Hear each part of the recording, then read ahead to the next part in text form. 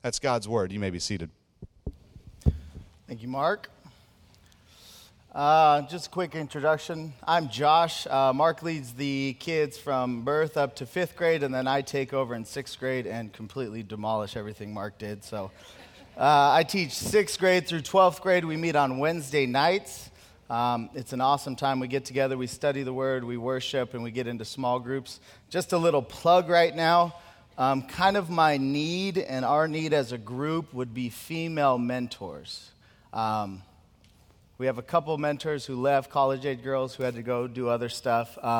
But if you have a heart for discipling in a smaller setting, and specifically you're a female, not some creepy 40-year-old guy, we'd love to talk. I've got a few people I have in mind that God's laid on my heart that I'll be talking to. But if you feel like, yeah, I could get together with some 6th, 7th grade girls and talk about God and how the Bible applies to their life, then please email me at joshwad@redemptionaz, or the easy thing would be to grab me as I'm eating donuts in between service. So you pick.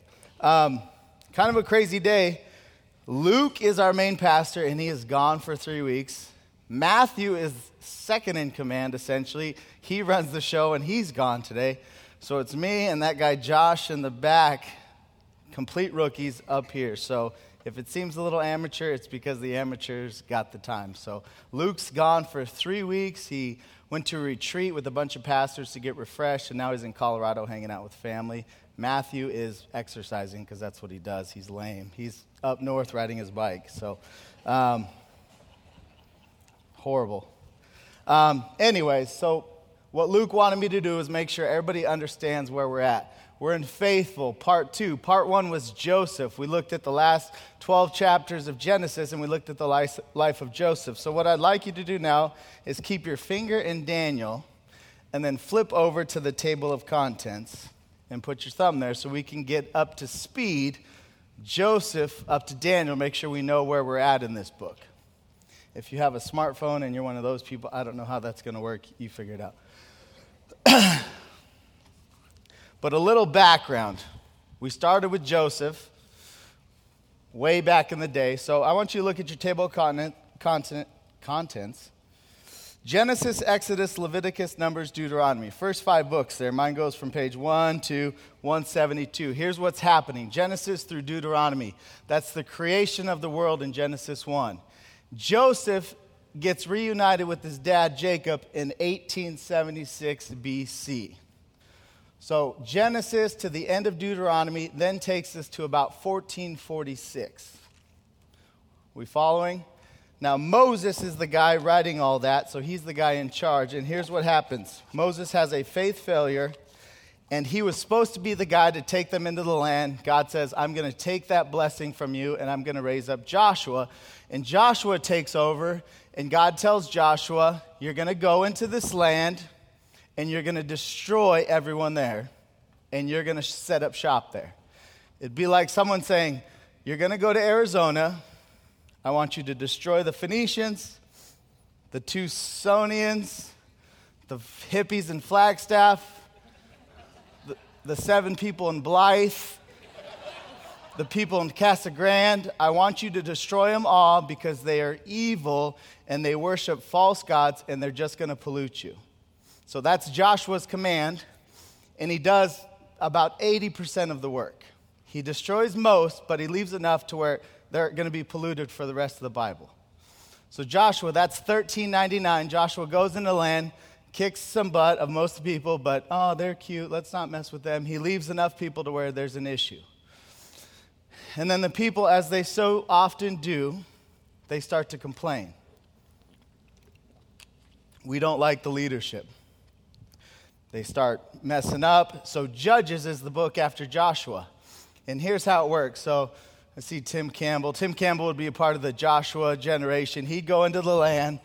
Tim Campbell and his folks die off, and they don't do a good job telling their kids about God and everything he's done. And Judges ends with a bunch of horrible little teenagers coming up who don't know God, don't know his promises, don't really care about obedience. And Judges is called the cycle of sin. It's just a horrible book of sin. And that lasts about 300 years. Next, First Samuel, the people complain again. This is not our fault. We don't have a good leader. We need a king. Everyone else around us has a king. We need a king. Okay, I'll raise up the good-looking guy because they're usually the best leaders, so they raise up Saul. And Samuel, the judge, raises up Saul, and Saul's kingdom lasts for, anybody know? Bible boot camper? 40 years. So Saul reigns 40 years. He's really insecure. He's kind of just a weird, insecure man. He's always looking over his shoulder. Oh, David, everybody likes this David guy. These guys over here think David should be king, and he's just a horrible king. He lasts 40 years. 2 Samuel in your table of contents there, this is where it gets a little fishy as you start to jump around a bunch of kings. 2 Samuel, David. We all know David. He did some bad stuff. He killed this giant. He did a bunch of stuff, but he reigns 40 years. And he covers 2 Samuel and 1 Chronicles. David has a son, Solomon, who's the wisest man to ever live, and he takes over in 971. And 1 Kings there is Solomon's life. Next slide. And then this is where it gets really bad. 2 Kings and 2 Chronicles, Solomon has the same problem as David, same problem as most men. He likes girls, and specifically he likes girls who worship other gods. So Solomon's heart is divided during his reign because he's married to a lot of women with a lot of different deities tugging at his heart. So like Solomon's heart, which is divided, the kingdom divides in 931. And then if you're looking at a timeline, it goes like this. Northern kingdom is 10 tribes. Southern is 2 tribes, Benjamin and Judah, Brazelton's kids. And if you're watching a timeline, here's what happens. They're cruising along, and the north stops in 722 because Assyria, that's who Jonah was sent to go to. They're horrible people. Go tell them to repent. Syria takes over and just demolishes the northern kingdom. They stop in 722. We continue on, and we get to Daniel in 605. Everybody tracking with that? So, just your math people. Joseph was 1800, Daniel was 600, 1,200 years have passed. So if you think about America, about 200 some odd years, that's 6 Americas. George Washington, Obama, George Washington, Obama, George Washington, Obama, George Washington, 6 times over. So it's a huge chunk of time that's passed. So these people aren't, Daniel's aware of Joseph, obviously. Joseph has no idea, nor does he care about the future people. 1,200 years have passed. And here's what's happening in the world. Assyria, who dominated, has now been dominated by Babylon. And there's a king of Babylon who's just kicking some butt, and then his son takes over, Nebuchadnezzar. And in 605, Nebuchadnezzar rises to the throne, and the first thing he does, how am I going to make sure the people around me fear me and want to worship me? I'll go to these people and take out their best folks. And that's where we're at, is Nebuchadnezzar goes into Jerusalem, and he takes out the prime people of Israel's nation. Daniel's one of those folks.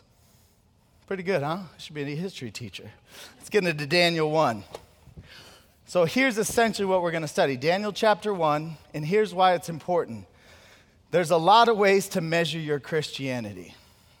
So as I was thinking through it, I was looking at my son. How am I going to measure, as he grows into the faith, how he's doing? You could do a creed test. You could catechize him and teach him the Bible and then quiz him. Who wrote Matthew? Who wrote Luke? What's the theme of Ezekiel? There's a creed test. How much do you know? The head knowledge. You can have that test, and that's not a bad test. The Bible wants us to grow in knowledge. There's the commandment test. How well are you conforming to the image of Christ? Are you getting more and more and more Christ-like? So those are the 2 tests. Friday morning, I was making breakfast. My sweet wife, who's 8 and 90% months pregnant or so, is reading a Bible story to my son. Hey, come read. Noah was on a boat and blah, blah, blah. Now, punches her in the stomach. So he's not quite there as far as Christianity goes. He hates the Bible, and he punches pregnant women. He's not doing too well. Here's why Daniel's important. There's a third test that is harder to gauge. Just, it's a little more, takes some discernment. is the commission test. Matthew tells us that we're to make disciples of all nations. So the third test would be, how well are you going out and bringing disciples into the faith, and then going out and doing it again, going out, doing it again? How well are you heading into culture and actually changing people's hearts by the help of the Holy Spirit? And that's what Daniel talks about for us, is how well are we going into culture and actually making an impact for Christ and his kingdom? Does that make sense? Okay, so here we go. Daniel 1. This breaks down super simple. There's 3 sections. We'll talk about the culture that Daniel finds himself in. We'll talk about the conviction that Daniel held in the culture. And then we'll talk about the commitment God kept to Daniel through this culture. Pretty simple. So Daniel 1. Let's do this.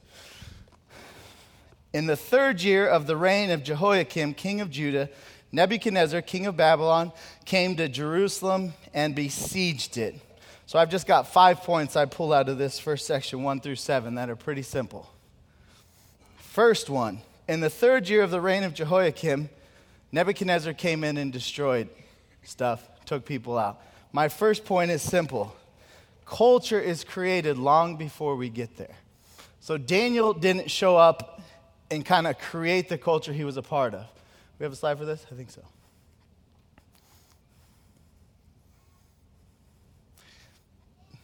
Daniel didn't show up and the culture was kind of formed around him. The culture was set way back when they started being disobedient and following other gods, and Daniel shows up in a culture that's already been set up.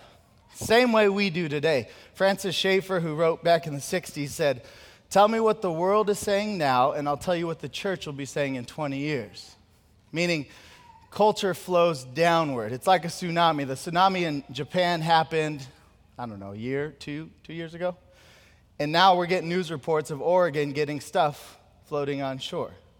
Culture happens back then, whatever it is, an ideological change, 60s, all the change that happened in the 60s, and it flows downward, and now we are recipients of what was started way back when. So culture happens before we get there. Daniel shows up, the kingdom's broke, the kings are horrible, nobody's obedient.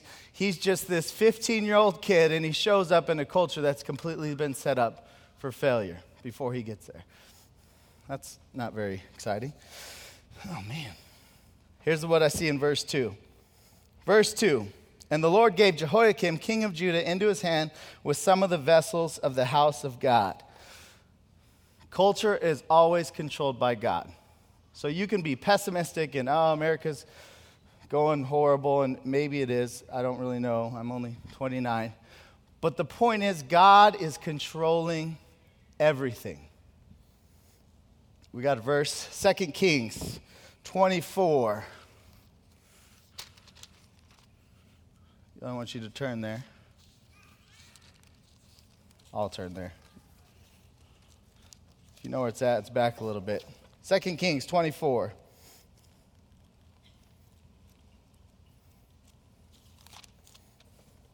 This is a good verse on God's control over everything. 24, verse 1 and 2. This is talking about the same situation that's happened. It's talking about Nebuchadnezzar's days.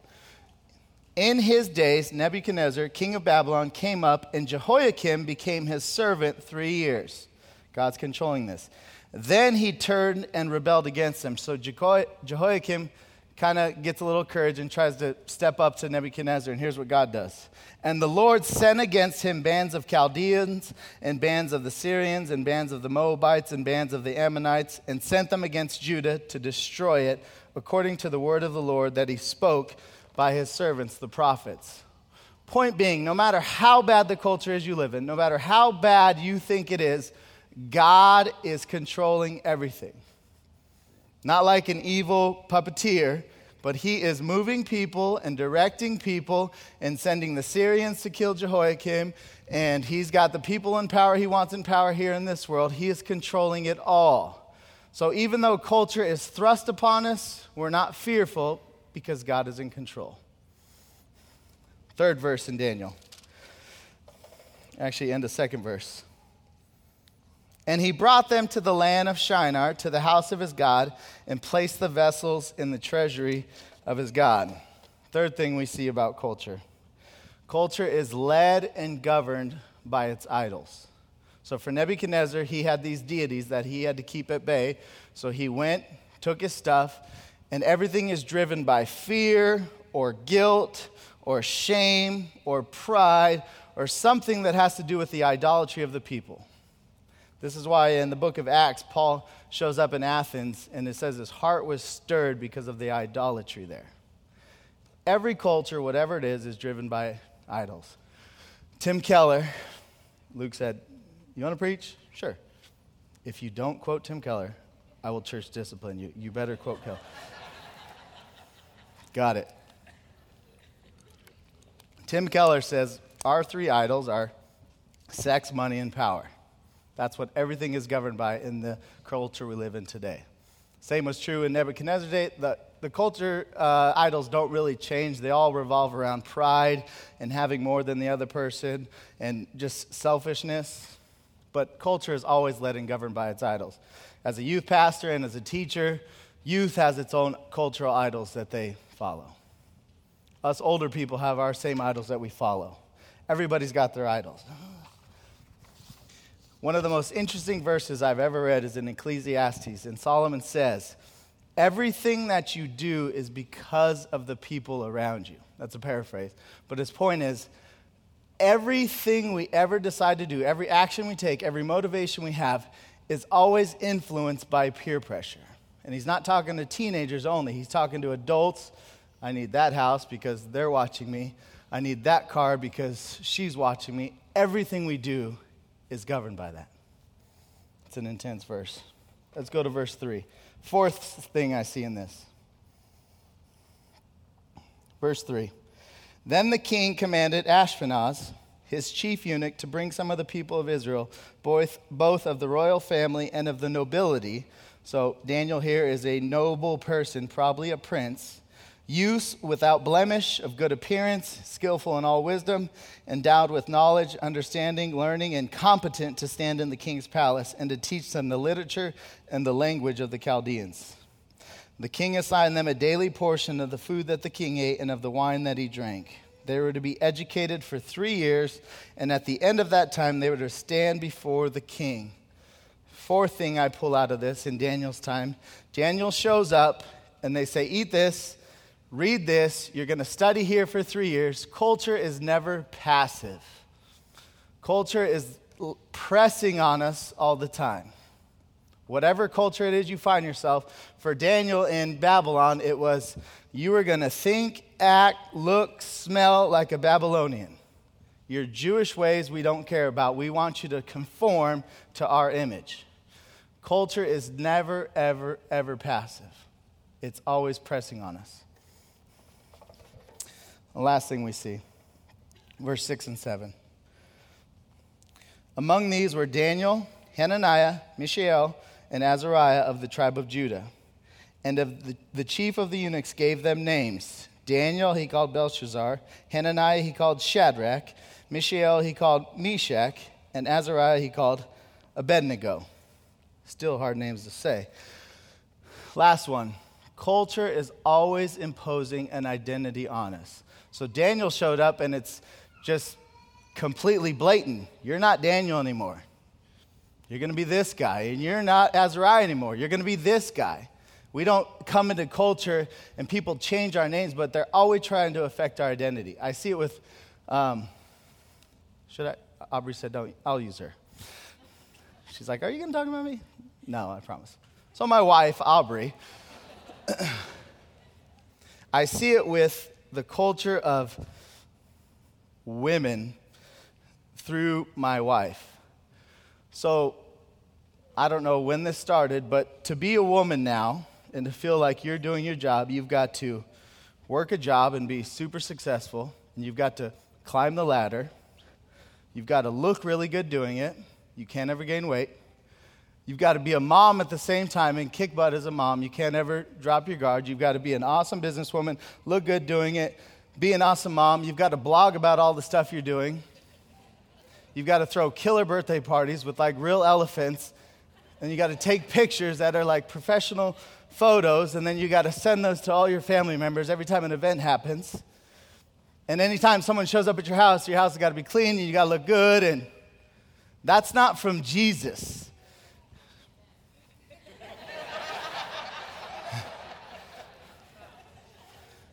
That's the feminist movement gone crazy, I don't know, but to be a woman seems like the most crushing thing ever. Us guys don't have that. We just can play video games till we're 47 and no one says a word to us.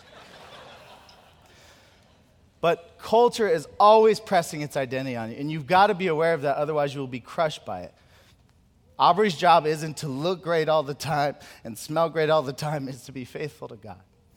Amen? Jesus shows up with Mary and Martha, and he says, Mary, you're doing the good thing. You're just hanging out with me. That's Jesus' identity. Hang with me. Don't worry what everyone else is saying.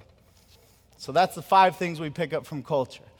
It's pressing on us. It's trying to twist our identity. It's trying to control every facet of our life. And that's where Daniel shows up in Babylon. He's a Jewish boy, about 14, 15 years old, and he shows up and they're saying, everything about you we want to change. And that's where he's at. And this isn't a nice culture. Nebuchadnezzar had probably killed people he loved, probably killed aunts and uncles. So it's not like it was a nice culture to be a part of. It's brutal. And he's there, and they're trying to change him. And how does Daniel respond? This is where it gets good. This is the conviction we see of Daniel. Jump down to verse 8. We're going to read 8 and 9. But Daniel, in the midst of all this, resolved that he would not defile himself with the king's food or with the wine that he drank. Therefore he asked the chief of the eunuchs to allow him not to defile himself. And God gave Daniel favor and compassion in the sight of the chief of the eunuchs. It says Daniel resolved. Another Bible passage says it the same way. It says he purposed in his heart.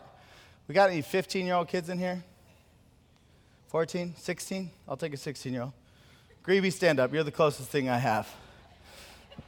Look at Greeby. Do you shave yet? Not shaving yet. This is Daniel right here. He's a 15-year-old kid, and he purposes in his heart that he will not defile himself. He makes a decision deep down in his heart before anything happens that this is how I'm going to live. Thank you, Daniel. He says, I will not defile himself. Here's what's crazy as I read through this, is I'm thinking about Daniel and how I'd respond to him if I was his youth pastor. I probably would have said, it's just food and it's just wine. It's no big deal. A lot of Christianity today is more concerned about being cool and getting in and not ruffling any feathers. And then once you're in, and then you can give them the Jesus punch. Daniel said, I will not defile myself with the king's stuff. Was the food really bad? Exodus, you don't have to turn there. Exodus 34:15. This is Moses talking 1,000 years before this. Here's what he says to the people. Right before it, he says, you're going to be taken away, alluding to captivity. Here's what I want from you. For you shall worship no other God, for the Lord, whose name is jealous, is a jealous God, lest you make a covenant with the inhabitants of the land. He's saying, you do not swear allegiance to their gods. And when they whore after their gods and sacrifice to their gods, and you are invited, you eat of his sacrifice. His point being, this wasn't just a McDonald's meal. Nebuchadnezzar would have sacrificed to pagan gods. He would have done a whole elaborate scheme to the pagan gods, and then he would have brought these Jewish boys before and said, now let's grub. And Daniel says, I'm not even going to take part because I don't want my heart at all pulled in that direction. What about the wine? Wine's good. I like wine. Proverbs 20:11. This is Solomon talking. Wine is a mocker, strong drink a brawler, and whoever is led astray by it is not wise. One more verse on the booze. Isaiah 5:11. Woe to those who rise early in the morning that they may run after strong drink, who tarry late into the evening as wine inflames them. I probably would have said, Daniel, you're being too hard. It's about a relationship. It's not about a religion. Daniel would have said, It matters to me. This is my conviction. He had conviction. Conviction. Who has conviction anymore? I teach, one guy said he likes my stories of students, so I'll tell him. I teach the smartest kids we have on campus. It's called an IB program. It's basically an international program for very gifted students, and I have that group. And I am hammering them all the time. I mean, just drilling them, trying to pin them in a corner, because every time you say something of substance or of conviction, their response is, well, that's your thought. Well, that's your cultural bias. Well, that's true for you, but it's not true for me. Therefore, it's not true. And one time, this girl got after me, and she was pretty upset with me. And I said, listen, here's what I'm trying to get out of you. I want you guys to leave with some conviction. You guys are all jellyfish leaving this school. You have no conviction about anything. Good or bad, Jesus is in control if your conviction match up with mine in the Bible. But you got to believe stuff and believe it fully and with all your heart. And like Daniel, you purpose in your heart that it's true no matter what. Here's a killer quote about modern day, written 100 years ago. This is G.K. Chesterton.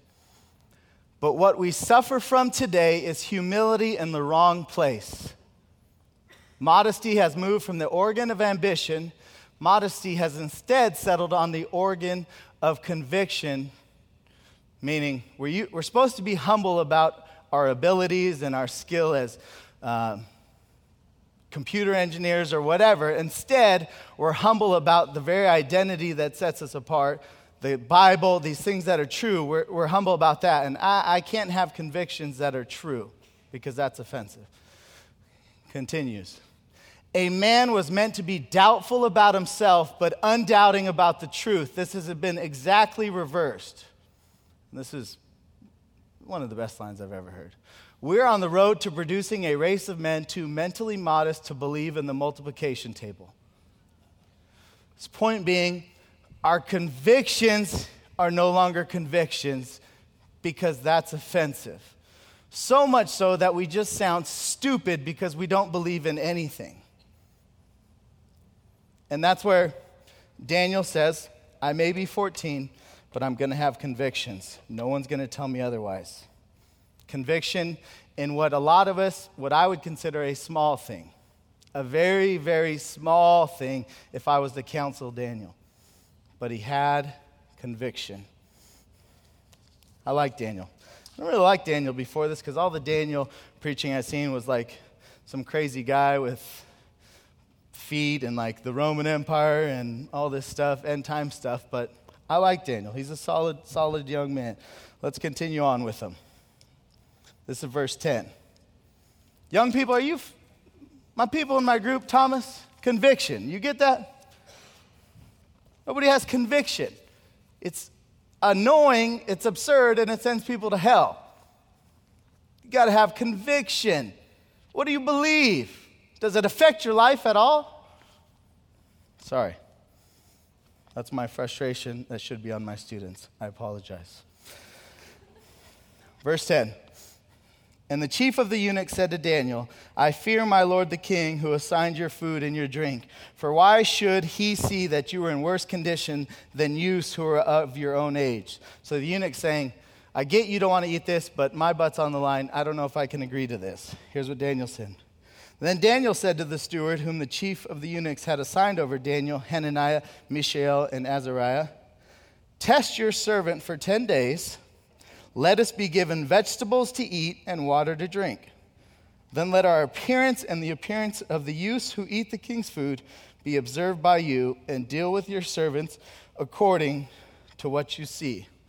Here's what I get out of this. Daniel could have gone about this a lot of ways. His convictions directly go against the culture he's in. He could have gone around somehow. He could have fought it. He could have, can I vote for a different leader? He could have done a lot of things in how he responded. Just to make sure Luke lets me preach again, I've got a second Keller thing for you. So he says Bible, Keller, Bible, Keller, Keller, Keller, Bible. That's his preaching outline. So here's how Tim Keller kind of approaches our thoughts on culture. First one is just called unculture. This is the accommodationist.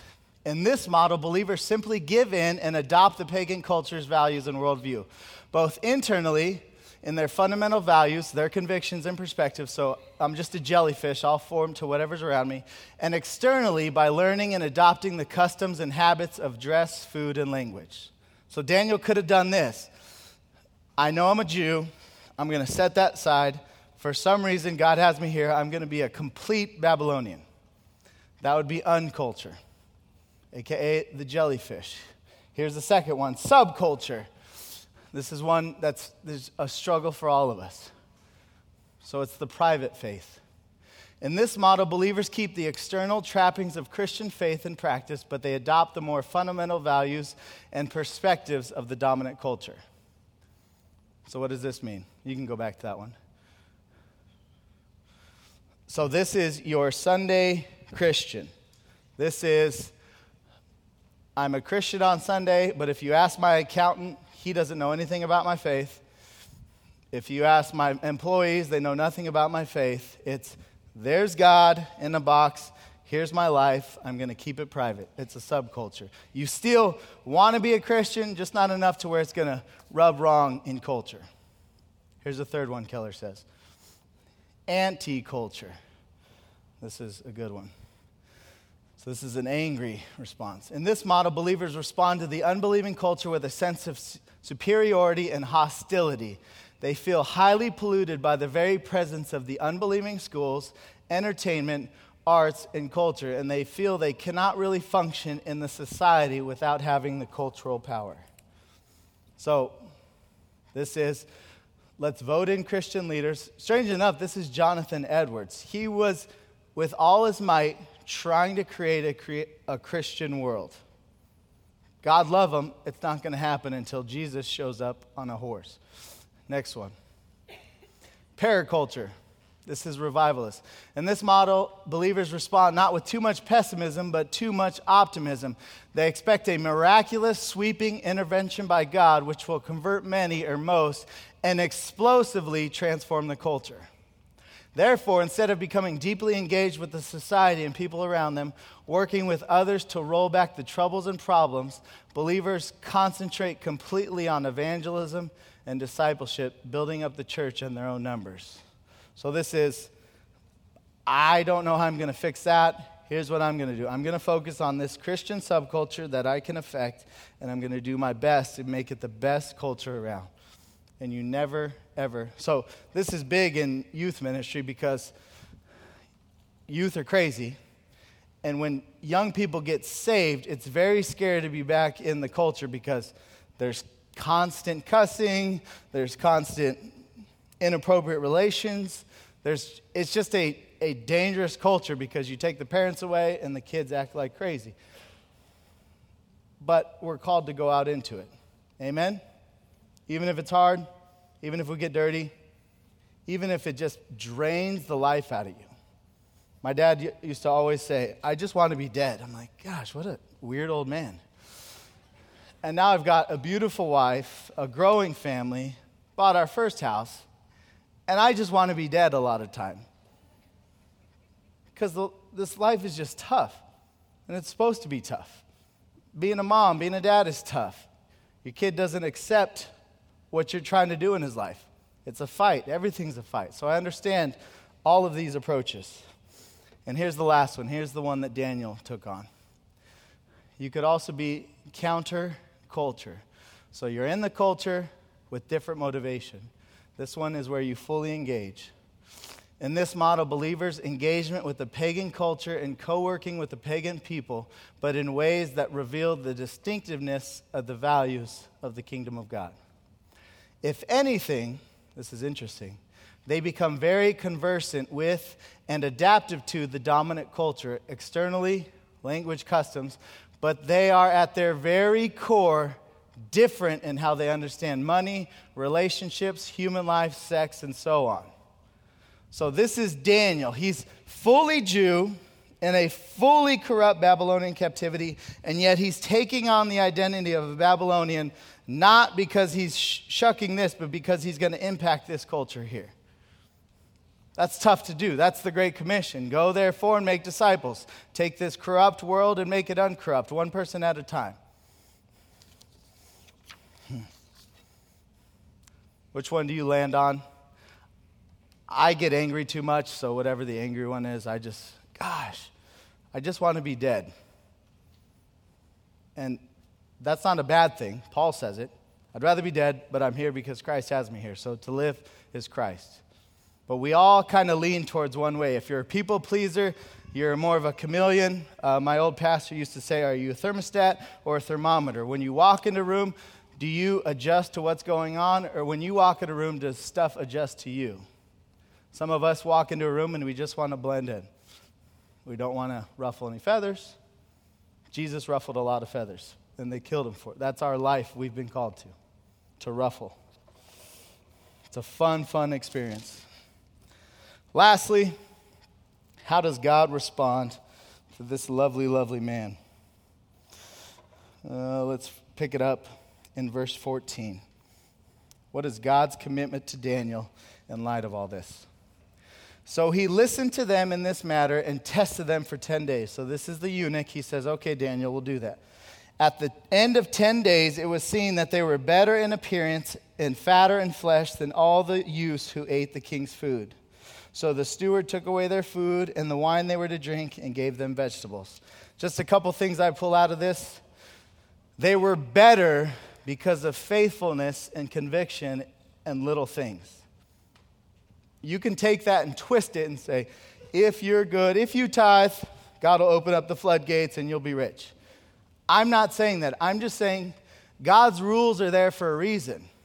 He told Adam and Eve not to touch a tree because that was the better way. He gave Moses these 10 laws because if you live and abide by these, life will be better.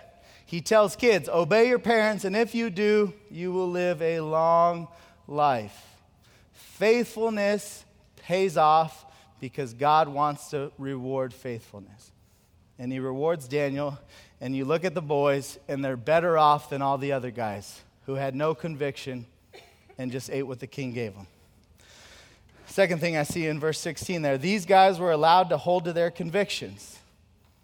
This isn't always the case, but just because you have convictions that are counter to the culture you're in, and you express them, you're not going to get hammered all the time. A lot of time, God blesses that. He wants that. He wants people to see his way is better. I'm very open about my faith in school. And I've never been approached by anyone saying, you need to tone it down. I've never had any boss come up to me and say, hey, Jesus freak, shut it down. God's favor, I think, is on me because he's given me a message to a youthful nation, and I'm bringing it, and God's allowing it. I may be killed, put in jail. For now, I'm going to keep preaching. If you send your kid to Tempe High and he takes a math class, he's going to get gospeled, so just heads up. Next thing, this is my favorite verse of it because it just speaks to the Christian life. Verse 17 here.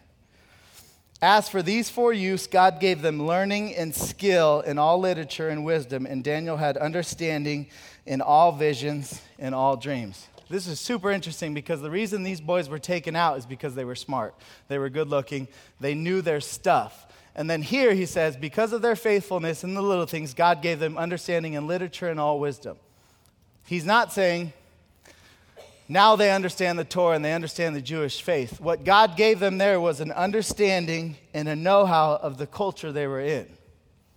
So for redemption, we say we're gospel-centered and outward focus. So this isn't the gospel-centered. Daniel had that. He was centered on the Jewish faith. This is God giving you an understanding of the outward focus as you go out and do your thing. A couple examples I see of this. I don't know if he's here. Ken McWilliams, he preached our socks off last week. He's a cop.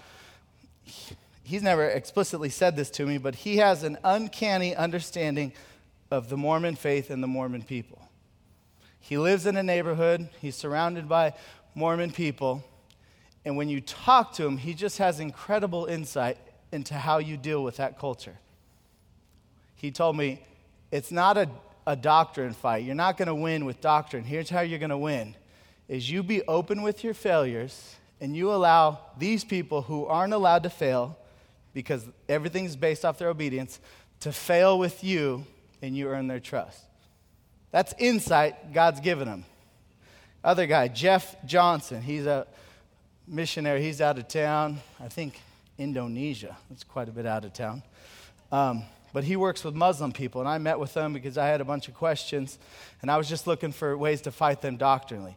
Jesus is God. No, he's not. Jeff, tell me how to beat these guys up with the Bible. And he said, here's what I've seen works best.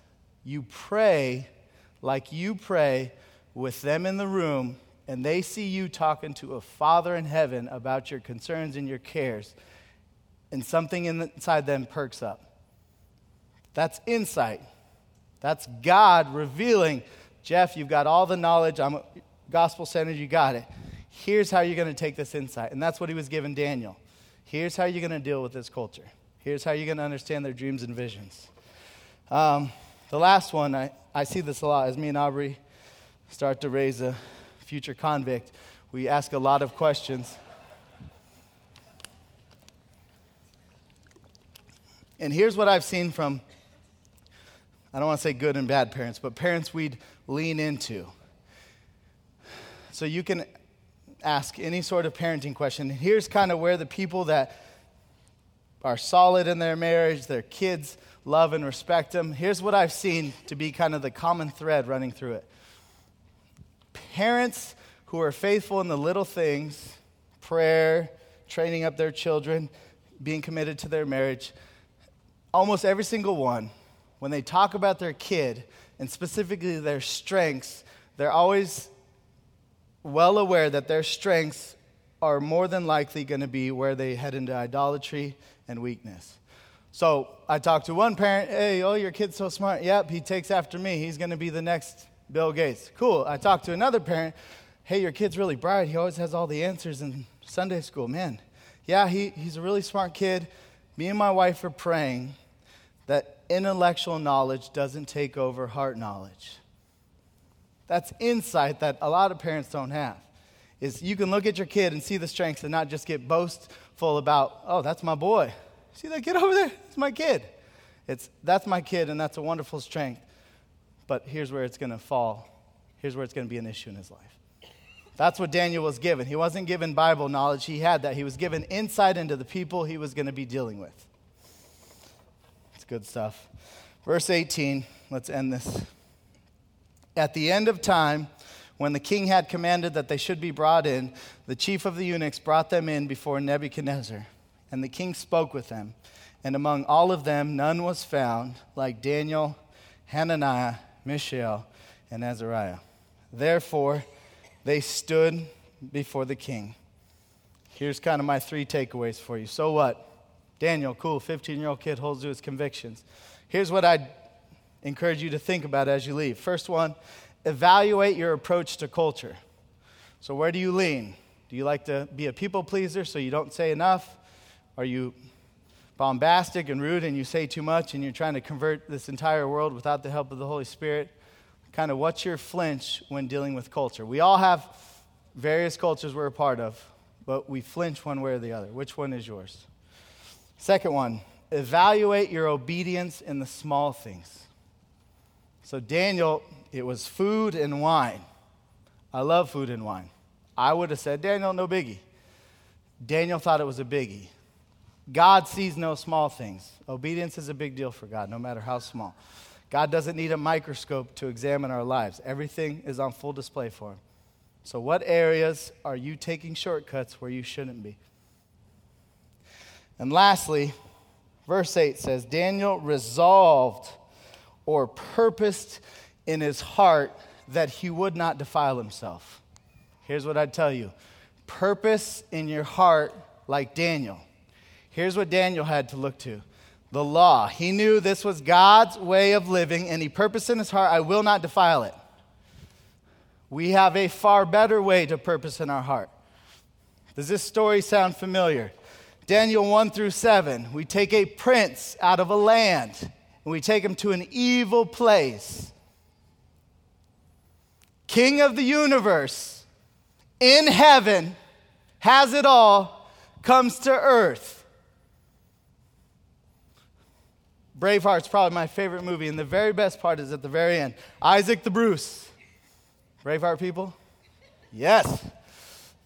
Isaac the Bruce is kind of a coward the entire movie.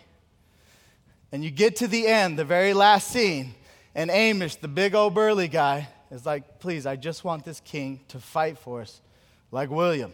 He doesn't say that. That's what he's saying in his head. I read his mind. And Isaac the Bruce says, you've bled with Wallace, now bleed with me. Sword in the air, movie ends. Beautiful movie. Here's what I get from it. We all want a king to come fight for us. It's easy to be a king over there. Jesus came down into this earth to fight for us. He wasn't like Daniel, who was kidnapped in the middle of the night, taken here. Jesus, before the beginning of time, said, this is how it's going to be. Despite everything I have in here, I'm going to set it aside, Philippians 2, and I'm going to come down, and here's how I'm going to win this battle. I'm going to be obedient in every small thing that these people couldn't be. Daniel stands before a king. Jesus stands before Pilate, and Pilate says, I find no fault in this man. This man is perfect by all standards I can think of. And the people say, give us that murderer over there. We want Jesus dead. Daniel gets blessed. He's given understanding and wisdom. He's brought to the king's court. Jesus gets traded for some slobby murderer. The great exchange. You purpose your heart that you don't have to be faithful all the time because Jesus was. And you don't have to worry when you fail because Jesus switched with you. Amen? I hope that's an amen. Everything unfaithful I've ever done was switched. And now when I purpose in my heart, God, give me the conviction to parent well in this corrupt world, I look to Jesus, and he gets bigger and better and more glorious, and my obedience gets easier in light of that. Let's pray.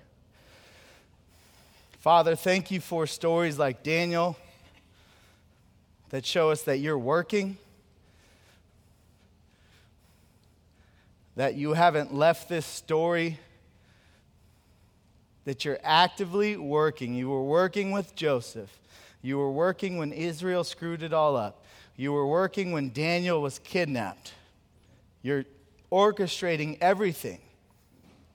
And in light of your sovereignty and your goodness and your grace, you just ask us to be obedient in light of everything you've done on our behalf.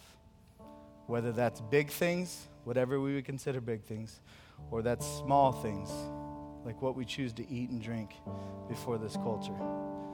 God, thank you for your just sweet word. I open it and it's always new. It's always got something to say to me right where I'm at. So God, thank you for this church and this time together. Pray that we would continue worshiping together. It's in Jesus' name we pray. Amen. Will you thank Jesus for Josh's message, please? Well, we're gonna take some time to respond to that very important message that really points to conviction and points to being countercultural. And that's what we have been charged to do as a church, as a body of Christ. And this morning we're going to spend a couple different ways responding to that message. In a couple minutes I'm going to ask Josh and the rest of the band to come up to continue to lead us in worship. And I would invite you to join them with your hearts and your minds to really sing out with all you have to the Lord in thanksgiving. There's also an opportunity for you to join us in our ministry and help support us, financially. And there's some envelopes and there's some mailboxes in the back of the room. If the Lord is leading you to support us financially, I would invite you to do that in response to that message. We're also going to respond corporately this morning. those of us who are saints, who are followers of Christ, we're going to remember him this morning through communion. And I have a communion table to my left. I have a communion table to my right. There's also a table in the center of the room by the pole. And I'm going to ask you to respond in remembrance of the work that Jesus Christ accomplished, his life, but also his death. And we look forward to a time when he returns, but that time is not yet here. So until that time arrives, the Lord has instructed us, 1 Corinthians 11, to do this in remembrance. So there's a bread element, there's a drink element, and when you're ready, those of you who are followers of Christ, I'm going to ask you to come forward and respond.